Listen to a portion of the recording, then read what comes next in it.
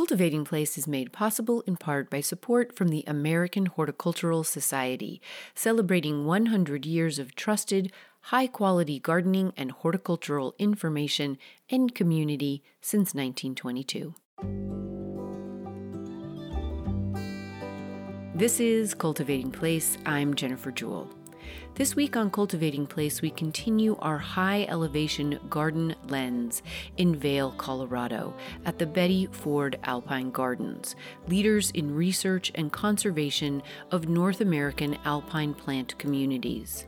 The Alpine Zone has long been one of interest to plant enthusiasts worldwide across time and space due to sheer admiration for and interest in the rugged and resourceful plants and wildlife that have evolved to endure and thrive in the extreme conditions: extreme cold or wind, sun, heat, drought, snow, and ice.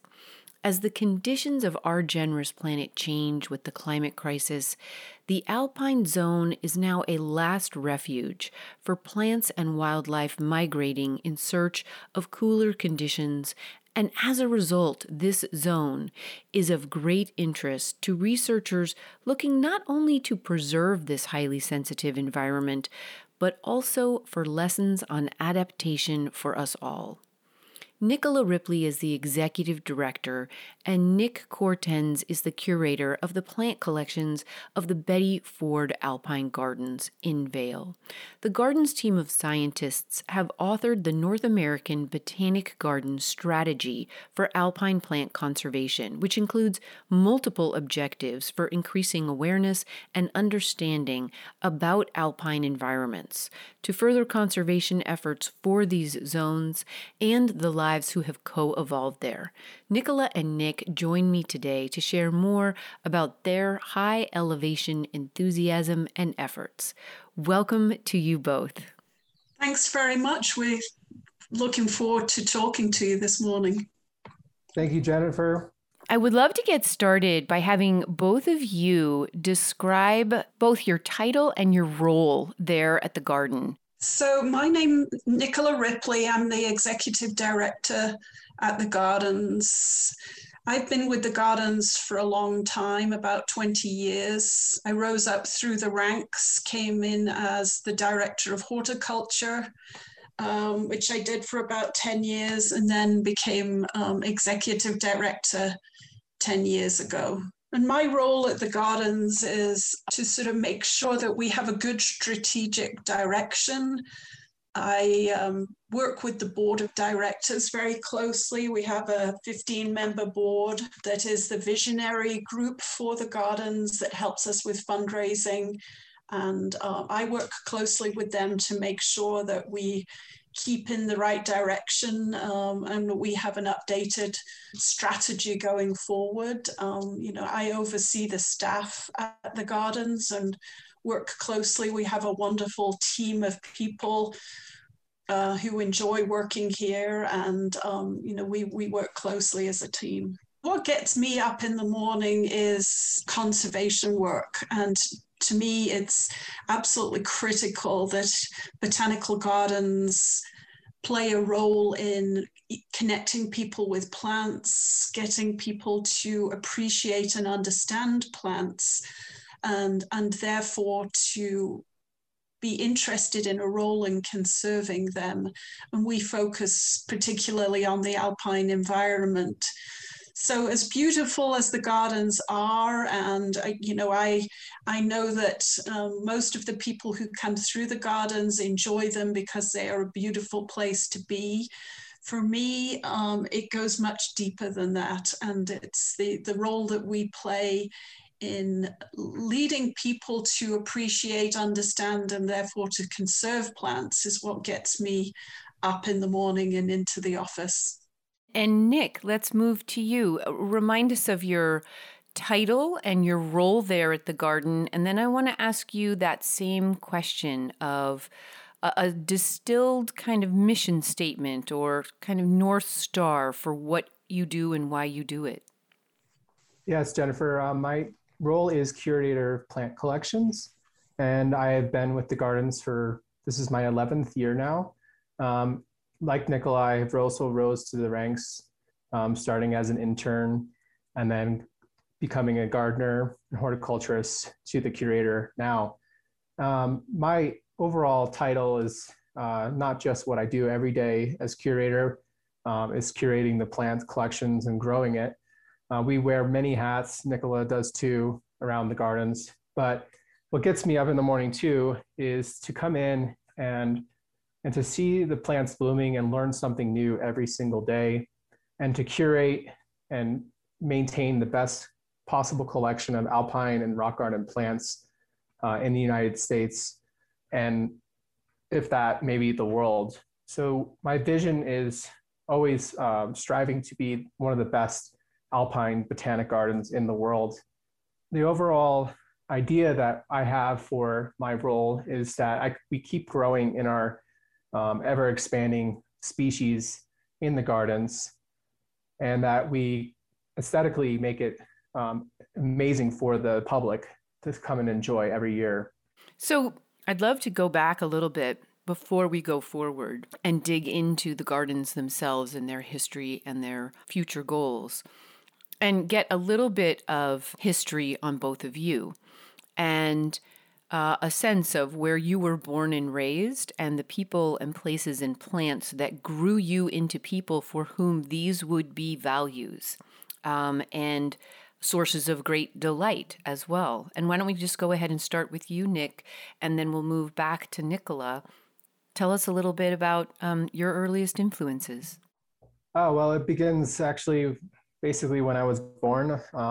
I grew up in a biodynamic vegetable CSA farm in upstate New York, where I was first exposed to vegetables and plants, and Waldorf education, which really exposes kind of the curiosity of nature from an early childhood. And from there, I really just kind of loved being outside. And after that, wanted to do something with that when I graduated. So then from there, I went to school at Longwood Gardens in Pennsylvania. And I went to school for their public horticulture professional gardener training program. So I went after high school in 2008 and graduated in 2010. It's a 2-year-long intensive program where we get hands-on and classroom horticultural training in possibly one of the best botanic gardens in the United States. And then graduated in 2010 in March and came out here in May of 2010, where it was still snowing, which was a huge surprise to me coming from the East Coast. And I had absolutely zero knowledge of alpine plants or rock garden plants for that matter, or West Coast plants. So it was a whole new world for me when I first moved here. And I fell in love instantly. I always have been a big person of the mountains, a big skier. So this happened to be kind of paradise for me, a botanic garden in a world-class ski town. So I was instantly hooked. Great. There's nothing like a May snowstorm in Colorado, or a June one. So Nicola, let's move to you. And same question, who were the people and places and plants that grew you into a person for whom conservation would get you up in the morning? And maybe start with where you were born and raised and take us through your training that brought you to Betty Ford. So I grew up in the northwest of England, in garden country, really, but actually never was, didn't spend a lot of time visiting botanic gardens growing up, but my dad was a mountain climber. And so all of our summer holidays were spent out in the Yorkshire Dales and in the Pennines of northern England. And I grew really to love mountaineering and to love the plants that grew in the mountains. We spent a lot of time in Scotland and the Lake District climbing, and so got to know a lot of the British Alpines, and that's how I got really interested in the environment and plants in particular. I went to the University of York and did a degree in biology. And my thesis was on plants of limestone pavements in northern England. And that led me to work with Nature Conservancy in the UK, looking for sites of special scientific interest in the North Yorkshire Moors National Park. I realized after about 18 months that I was going to need a higher degree to really move up in the plant world. And I chose Bangor University, which is the University College of North Wales, in just in the Snowdonia, just outside the Snowdonia National Park.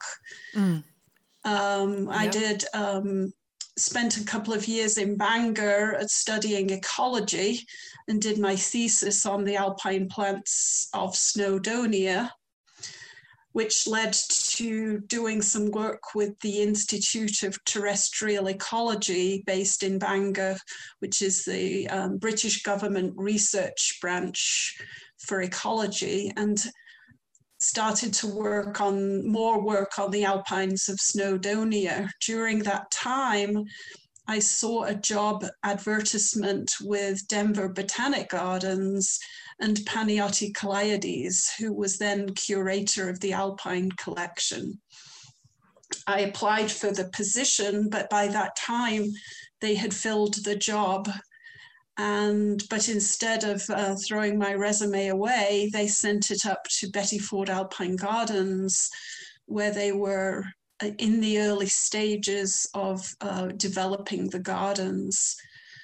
And so I came out from England to work for the nursery that was growing the alpine plants for the gardens.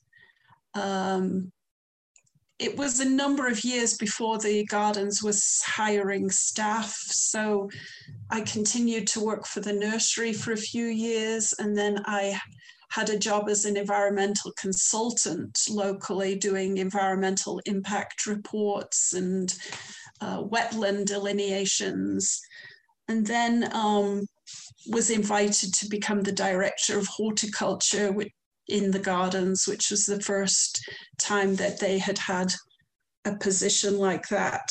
And that was in about 2000. And then in 2011, I became the director of the gardens. Yeah. I want to now move, which I think is a perfect segue from what you have just told us, into a little bit of history of the Bettyford Alpine Gardens. And I want to have you start, Nicola, with giving us some definitions, because we use these terms and I think people have a general concept of them, but not a very specific one in many cases. Can you go ahead and give us a little bit of overview of the general idea of alpine environment or garden, or both, and then maybe give us a little bit of differentiation between the alpine environments you were experiencing in the United Kingdom and in Snowdonia versus what you are experiencing there in Vail, Colorado. So we define the alpine environment as the land above the trees, the land beyond where trees can grow. Mm-hmm. And what's very interesting to a lot of people is to realize that that's not just at a certain elevation, that elevation changes depending on many different things, but particularly on altitude and latitude. So areas that are very northerly in latitude or very southerly in latitude can have alpine plants at much lower elevations. Right. And so give listeners a sense of exactly what kind of elevation and geology you are gardening in there in Vail, Colorado. So we're at 8,200 feet here in Vail. So we're actually not in the alpine environment exactly in Vail itself. We're in the montane environment. The timberline in Colorado is at around about 11,000 feet, depending on whether you're on a north-facing slope or a south-facing slope. So lots of things affect that exact tree line, but generally speaking, in Colorado, it's about 11,000 feet.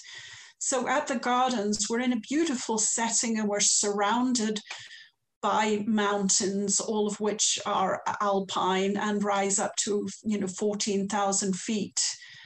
In Colorado, Mount of the Holy Cross is our closest 14,000 foot peak, but we are in a very good position to be able to grow a lot of these alpine plants in as close to their natural setting, as any garden in the United States can be. This is Cultivating Place. Nicola Ripley is the executive director, and Nick Cortens is the curator of plant collections at the Betty Ford Alpine Gardens in Vail, Colorado. The garden is a member of Botanic Gardens Conservation International. We'll be back with more about the love of, research, and conservation efforts in the land beyond the trees. Stay with us.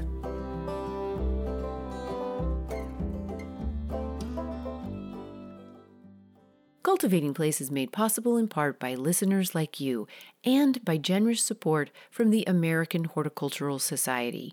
Soon to celebrate its 100th year anniversary, the AHS has been a trusted source of high-quality gardening and horticultural information since 1922.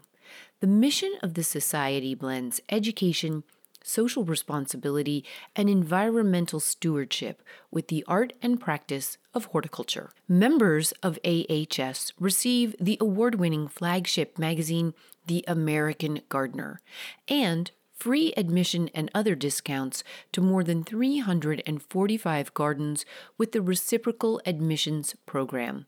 Listeners of Cultivating Place can receive a $10 discount on the annual individual membership of $35 by visiting www.ahsgardening.org/CP.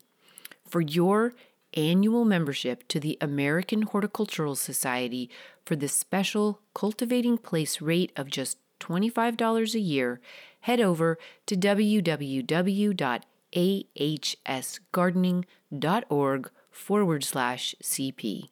Together, we grow better. Hey, it's Jennifer. And so August is here, round and redolent, ripe and heavy, with the season aging. At this time of year, I treasure the early cool mornings at home in the garden. I treasure, too, outings to meet plants, both old and new to me, in meadows, along the coast or along creeks, and in the mountains, whether it's the Sierra or Cascade ranges of my now home or the Rockies of my birthplace. As many of you know, I was born and raised at 8,000 feet in Colorado, and so to even listen to Nicola and Nick describe the Betty Ford Gardens in Vail seems homey to me. But then, have you noticed that no matter where you go, if you recognize plants there, you automatically feel more at home? Yep, me too.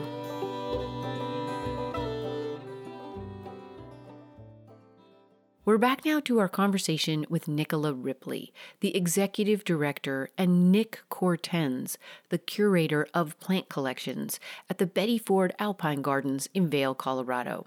As we come back, Nicola shares more about the history and early founding of the gardens and why and how this impacts all of us as gardeners and caring land stewards. So the garden was first started by a local nursery owner who met sort of an entrepreneur philanthropist, Helen Fritsch, in about 1985. They met together and said that they had a vision for doing a public garden in Vail. And the primary reason for initiating the garden was to show people in this new community what kind of things will grow at 8,200 feet.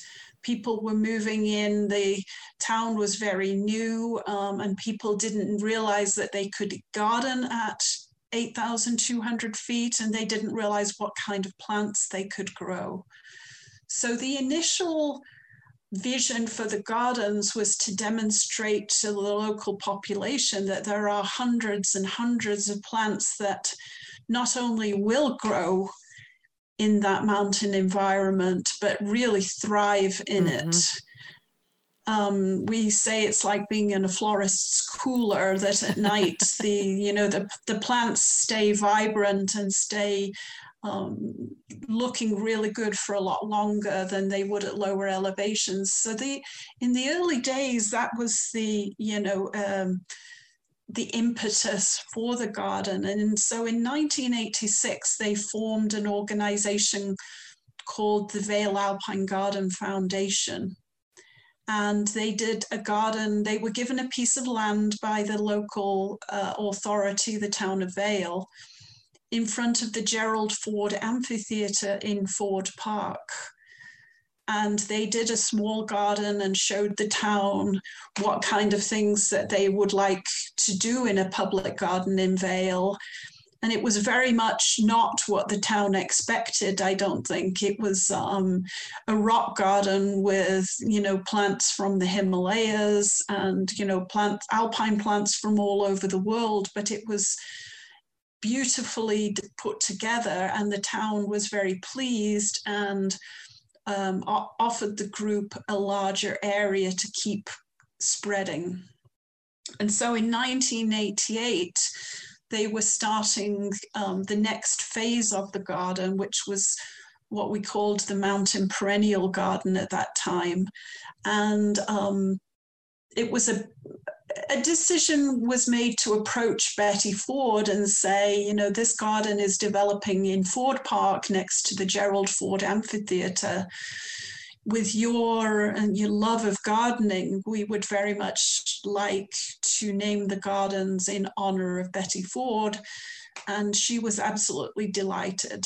And she joined the team that was starting the gardens and became a great spokeswoman for the gardens. She would attend all of our fundraising events and turned the first shovel of dirt in the gardens and cut the ribbon to open them. And it was to have invitations to join President and Mrs. Ford in the gardens was a great boost to the group that was getting the gardens started. When President Ford was in the White House, he used to come out to Vail so often that they began to call Vail the Western White House.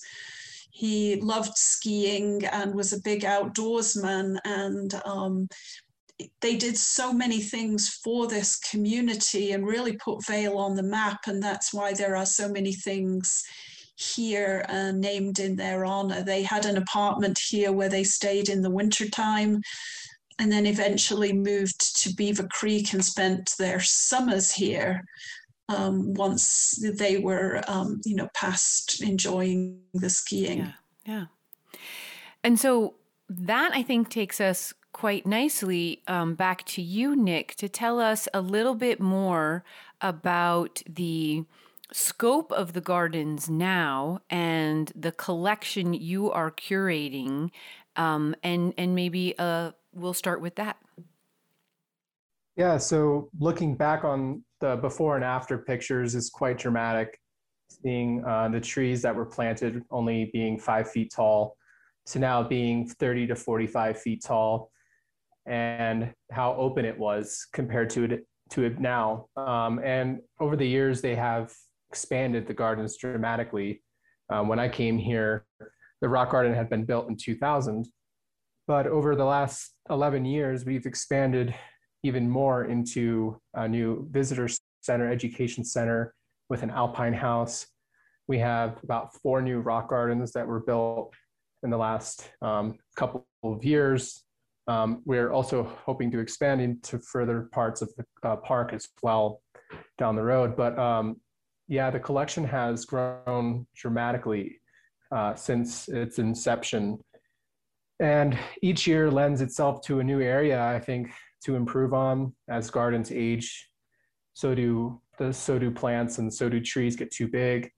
And we want to keep in the theme that we are a rock garden, alpine garden, but at the same time, we want to appeal to all audiences that come here that do want to see some perennials and not just the alpine and rock garden plants. So there's a fine balance of how many rock garden areas we should do versus kind of some of the more traditional perennial gardens as well. But my favorite part is really building the rock gardens and using different types of rock to create a natural landscape, if you will, for these plants to live in. So it's really figuring out what type of plants grow better in certain parts of the garden.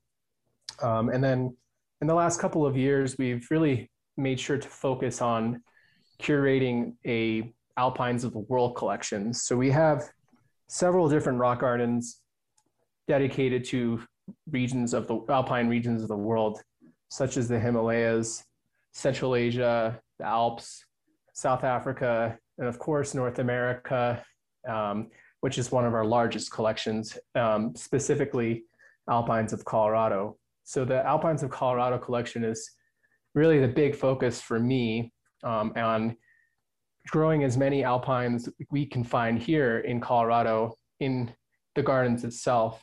And we've been doing a lot of collecting with their conservation team and then propagating them to grow in the gardens as well. So that's a big focus for myself and for Nicola and I to just keep growing North American alpines because they do so well. They are adapted to our climate. Yeah. And so how many, I don't know if you can give this to us in, like acres or areas. How big is the actual cultivated space that you are managing at this point? We're about 4.5, 5 acres, of cultivated space. It's hard to put that, but because these plants are so small, it's so concentrated. Right. So we have over about 3,000 species of different plants. And, you could, within about 100 square foot area, have about 200 species. So wait, I want you to repeat that. You have 3,000 different species there at the Betty Ford Alpine Garden. Roughly around 2.5 to 3,000 species. In a relatively small space, you have a remarkable number of species growing.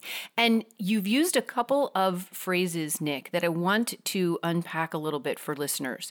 We're talking about like a more standard perennial garden and then being different than the rock garden and the alpine plants. Can you run down, and maybe both of you will weigh in on this, about some of the characteristics that make an alpine plant, because they are perennial, there are annuals, but they have these characteristics that really stand out as alpine conditions have, evolved them to survive. Yeah, so a true alpine plant is a plant that would grow as they have evolved and typically, to survive in an alpine and not all the time, environment. These plants are very small. They have adapted to harsh wind, cold weather. Their leaves and flowers have adapted. So typically they bloom very early in the spring so that they can set seed right away. And sometimes they grow very compact because the wind is so incredibly strong. They also sometimes have very deep taproot systems to anchor them into the mountain when avalanches or just the natural rock slides that happen up high. And they prefer cooler nights, high UV, which lends itself really well to Vail. We do have a very high UV here, so the plants do really love that kind of hotter and brighter sun. Even though it is cool our highest temperatures here typically won't go over above 85 to 90, rarely, but our nights stay pretty cool, going down into the 40s and 50s. So that really lends itself well to growing alpines at our montane conditions. And then rock garden plants can be things that like they're saxatile. They like plants that like growing in lean soils and rocky conditions. And then for perennials, our perennial garden is really focused on mountain perennials that do well, that are hardy to our zone 4 conditions. So not just our typical dahlias and peonies and whatnot, but we do focus on perennials that would do well, like delphiniums and larkspur, columbines, penstemon. Those are what we kind of keep in theme for our mountain perennial gardens. Native plants you would find there, a lot of which are great standard garden herbaceous perennials, aconitums and the daisies and the, as you say, the columbine and the lupin and fantastic buckwheats. And so yes. When you think about your collections, Nick, and then we'll move back to Nicola for another sort of related question, but what are your greatest holdings by genus? Well, that's a very good question. We have a very large collection of primroses, primula, gentians, iris, and a lot of bulbous plants as well. We're ever expanding on the bulbous and geophytes of our collection. And then our alpines of North America in general. We hold the National Plant Collection of Alpines of Colorado from the American Public Gardens Association. So that we're very proud of, and we keep a close eye on, and we keep growing that collection every year. So a recent study that was done of our plant collection, which gets submitted to national databases on an annual basis, our gentian and our penstemon collections are both of national significance. This is Cultivating Place. Nicola Ripley is the executive director, and Nick Cortens is the curator of plant collections at the Betty Ford Alpine Gardens in Vail, Colorado. We'll be right back with more of their passion for gardening at the highest of elevations. Stay with us.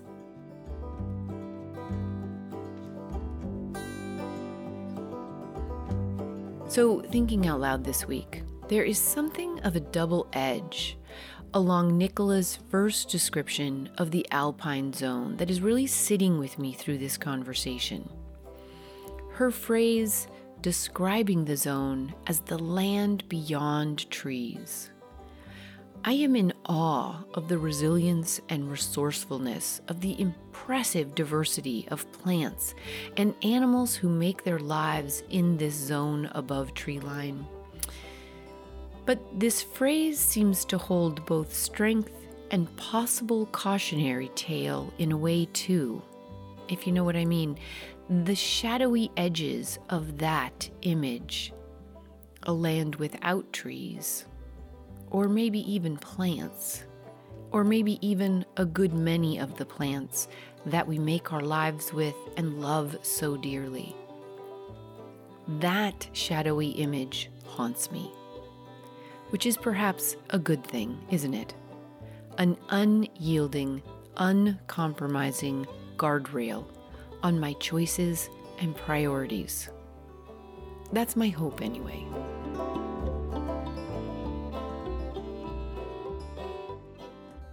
We're back now to our conversation with Nicola Ripley and Nick Cortens, Executive Director and Curator of Plant Collections, respectively, at the Betty Ford Alpine Gardens in Vail, Colorado. As we come back, Nicola is describing in greater detail more on the national significance of the Betty Ford Alpine Gardens collection and this importance of documenting, collecting, growing, and researching alpine plants as we face a warming climate. We see the alpine ecosystem as something that is more vulnerable than I think a lot of people imagine. That I think a lot of people feel that it's beyond the reach of human development and therefore is intuitively protected.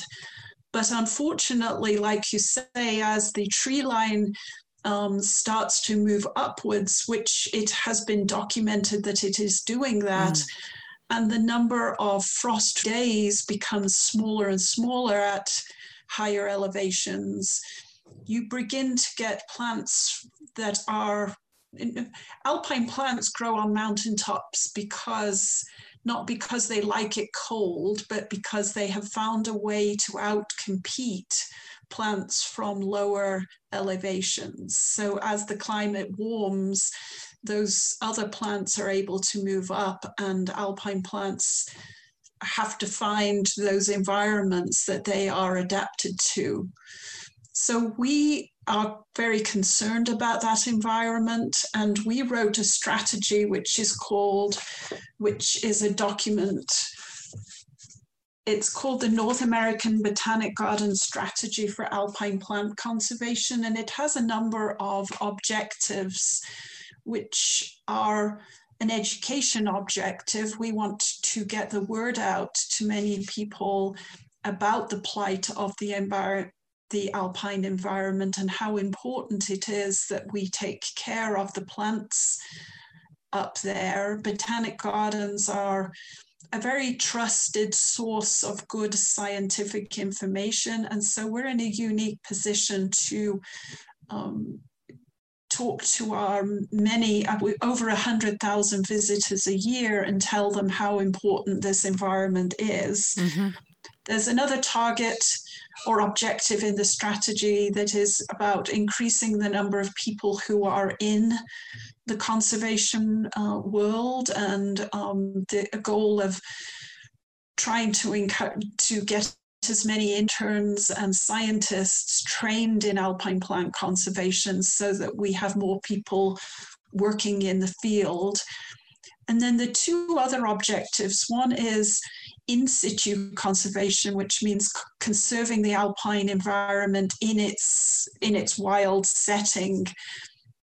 And we're able to do that by studying the most important plant areas for alpine plants. We go out into the field and we are documenting and starting a monitoring program. And so we can work with the Forest Service to let them know what kind of plants they have in their wilderness areas and their different management areas.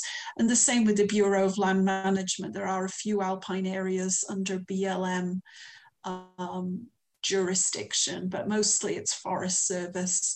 And then the other part of the strategy is the objective of conserving plants ex situ, and that's where seed banking is so important. So one of the most active programs we have is banking seed, and that's not just of rare and endangered alpine plants. We're focusing on even the most common alpine plants to make sure that they are in the Fort Collins National Seed Bank, and to make sure that, if something happens and something that we thought was very common, that could quickly change, and we could find that more common alpine plants are, becoming more threatened. And so our objective is to get those banked into these, safe houses. We are also doing some studies on those plants and their viability, and we will be working with the National Seed Bank to study the viability of these plants over time. There's a concern that alpine plants may not do as well in long-term seed storage as crop species. So that's something that we'll also be working with them to find out. Well, and one of the things I love about your work and this new kind of branching out of it in these last 20 years is the value, of course, of collecting the seed and having it in a seed bank. But as anybody who has studied seed knows, the balance of making sure seed is actually being grown out in its environment so that it is co-adapting and co-evolving as the conditions change is what your garden is, a living seed bank. Are there successes beyond those two? And they don't have to be successes even, Nicola. I mean, are there markers along this last 20 years in your work that you see progress being made that you are excited about, like those two publications? Yes, I mean these publications I feel sort of legitimizes the work that we've been doing for many years. The nice thing is though that the conversation in the world has changed, and I think that there is an increased interest in conservation. There's also an increased understanding that the climate is changing. And I think that it's become a lot easier to bring these things forward and to discuss them because of producing this strategy. The funding has increased for the gardens, in this realm, and we have, a number of people who feel that this work is extremely important, and so we've been able to increase our staff in that department. What is your total staff right now, Nicola? So we actually have quite a small staff, but we're a 9 full-time, and it's a very seasonal operation. So that expands up to about 30 people in the summertime during the height of the season. But we do have 2 gift shops that account for quite a lot of that staffing. But we bring in 4 interns in the summer. We have a conservation intern, an education intern, and 2 horticultural interns. And they're students from conservation and environmental programs throughout the country. We've had a couple of international interns, but they come in and spend the summer with us. And it's obviously a very seasonal operation because during the winter time we're under 6 feet of snow, so it's a very different garden in the winter time. But we have 9 full-time staff. Okay. And is there still a working nursery? I think a working nursery is a sort of, it sounds very grandiose compared with what we have. We're in a very public park, so we don't have a lot of behind the scenes space. Thankfully, Alpine plants do very well being grown outside and in cold frames. So that's where we do most of our nursery production. Alpine nurseries are very few and far between these days, so we've had to start growing a lot more of our own plants, which of course makes them more valuable anyway, because we know the origin of the seeds that we're growing these plants from. But so we have mostly cold frames. It's not large compared with some other large botanical gardens. Right. And so, Nick, when you have these interns, your horticultural interns come online each summer, and of course the growing season there is really short. Maybe explain that to listeners as well. But do you have kind of long-term goals for your interns each summer, and what might those be this year? Yeah, so our interns typically come in May, in mid-May, and for 12 weeks. So it's very short time. So typically we try to just get the gardens going as quick as possible up to speed. Sometimes there'll be snow on the ground in some areas in parts of the garden. So it's a very quick and small window before July 4th, which is our busiest time of the summer season. So it's really about getting the gardens going. But on my end, I always take an intern or myself to go out and start to inventory and document what is alive from the last season, to make sure that the records are being kept up to date, that labels are correct. That those are some of the biggest jobs I have in the spring, and then also to make sure that the gardens are looking good for the summer season. We didn't really have an off season this year. It seemed we have been very busy even since COVID has hit. We've seen probably some of the busiest times in the past 2 years because we are an outside botanic garden and we have very little indoor display. It made it very accessible for everyone to come. But I think for your question with the interns is that, yes, we do try and make sure that they have a project each season. And we try to cater to their expertise as they come in and adjust to what we think will do very well. But this year, we really want to focus on our labeling in the gardens. The snow takes a very big toll on our labels, which is a very tasking job for any of us, and takes a lot of time and energy to always produce them and then make them. So that's something that one of the interns and myself will be really focusing on this year, so that the public can really understand what these plants are, because over time labels disappear, they break just due to the nature. But in the long term, yeah, we always try to just make sure that the interns get the most out of their summer and come away with a really positive experience, and hopefully inspire to become future rock gardeners or alpine and plant enthusiasts. Any specific species you're super excited to be growing this year that are new to the garden by any chance? Yes. So last year we built a crevice garden dedicated to the Caucasus of Georgia, Armenia, and Azerbaijan. And it was very successful over winter with, we didn't lose many plants. So we have many new drabas and Edrianthus and some other things that have overwintered and done very well. And they were actually collected by Panioti and a team that went out to Georgia a few years ago and then grown from seed. So these are all wild collected from those countries. And now they are living in our collection. So that is something that we're very excited about having in our collection this year.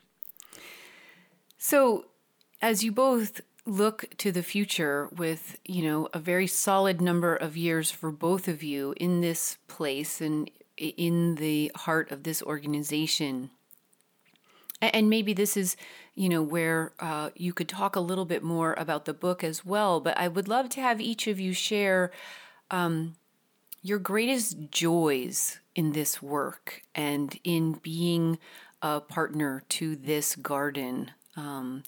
There's that wonderful quote that we exploit what we value, but we protect what we love. And I would love to have you just share your own personal joy in this work, and maybe there's an anecdote you can share to illustrate that. And why don't I go ahead and start with you, Nick, and then we'll move back to Nicola. Yeah, so there's nothing greater than seeing something that you've collected in the wild, that you watched grow and then grow through the next winter and baby it through the summer to get it up to size and then grow it into the gardens and then finally see it flower. I think there's something that I can't explain that makes me so happy to see. It takes so much time for just something from seed to bring such joy to me. It's also interacting with the public. I really enjoy that aspect of what we do every day. I love talking to the public and educating them and meeting people from all around the world. And that's what public horticulture is to me. And it's brought me to so many places around the world as well. And it's so connected. It's such a small world. I think that's something that is so different from just maybe landscaping or gardening for yourself. That public horticulture is this much bigger idea that really connects a lot of botanic gardens and people from everywhere. Yeah. Thank you. Thank you. And Nicola, what about for you and your great joys in this work? I think for me, what's given me the greatest joy is to be able to take the conservation of alpine plants to sort of almost a global important level. We attended the International Alpine Botanical Gardens in France a couple of years ago and connected with the Alpine Gardens in Europe, which was very exciting for me.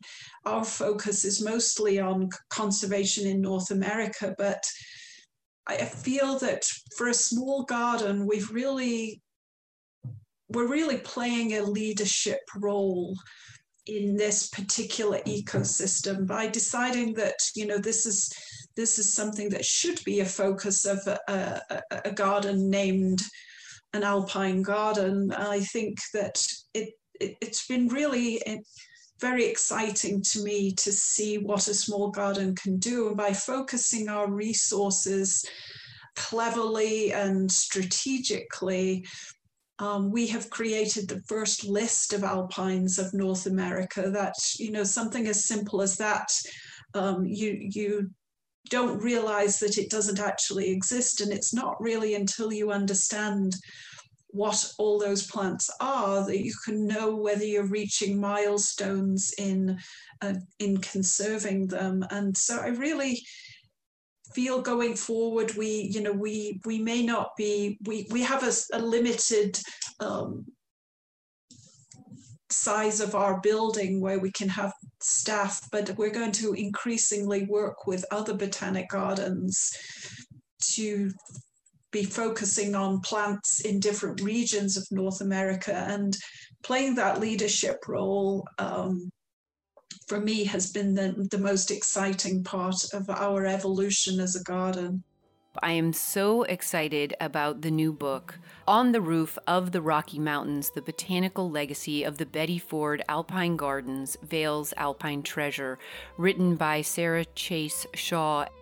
Thank you both for being guests on the program today. It's been an honor to speak with you. Thank you so much, Jennifer. It's been an honor and pleasure to talk with you today. Thank you for having us. Nicola Ripley is the executive director, and Nick Cortens is the curator of plant collections at the Betty Ford Alpine Gardens in Vail, Colorado. A new book highlighting the history and work of the Betty Ford Alpine Gardens published earlier this summer, written by Sarah Chase Shaw, On the Roof of the Rocky Mountains, The Botanical Legacy of the Betty Ford Alpine Gardens, Vail's Alpine Treasure, is both beautifully illustrated with photographs of these rich alpine gardens and is a celebration of the global reach of the alpine ecosystem and the unique climate that supports and sustains the hardy plants and animals that inhabit it from pole to pole. Listen in next week when we dig back into the earthy pleasures and productivity of the passionate home gardener. We're joined by permaculturist Matthew Trum of Oroville, California, who shares his enthusiasm for just how much food and healthy soil you can grow on an urban lot. Join us. Cultivating Place is a co-production of North State Public Radio. It is made possible by listeners just like you at cultivatingplace.com and by support from the American Horticultural Society. To read more and enjoy many photographs of the magnificent Betty Ford Alpine Gardens in Vail, Colorado, definitely head over to cultivatingplace.com, where every week's show notes are under the podcast tab there. From penstemon to phlox, lupin to salvia, aconitum to delphinium, and so much more, these high-elevation gardens will take your breath away.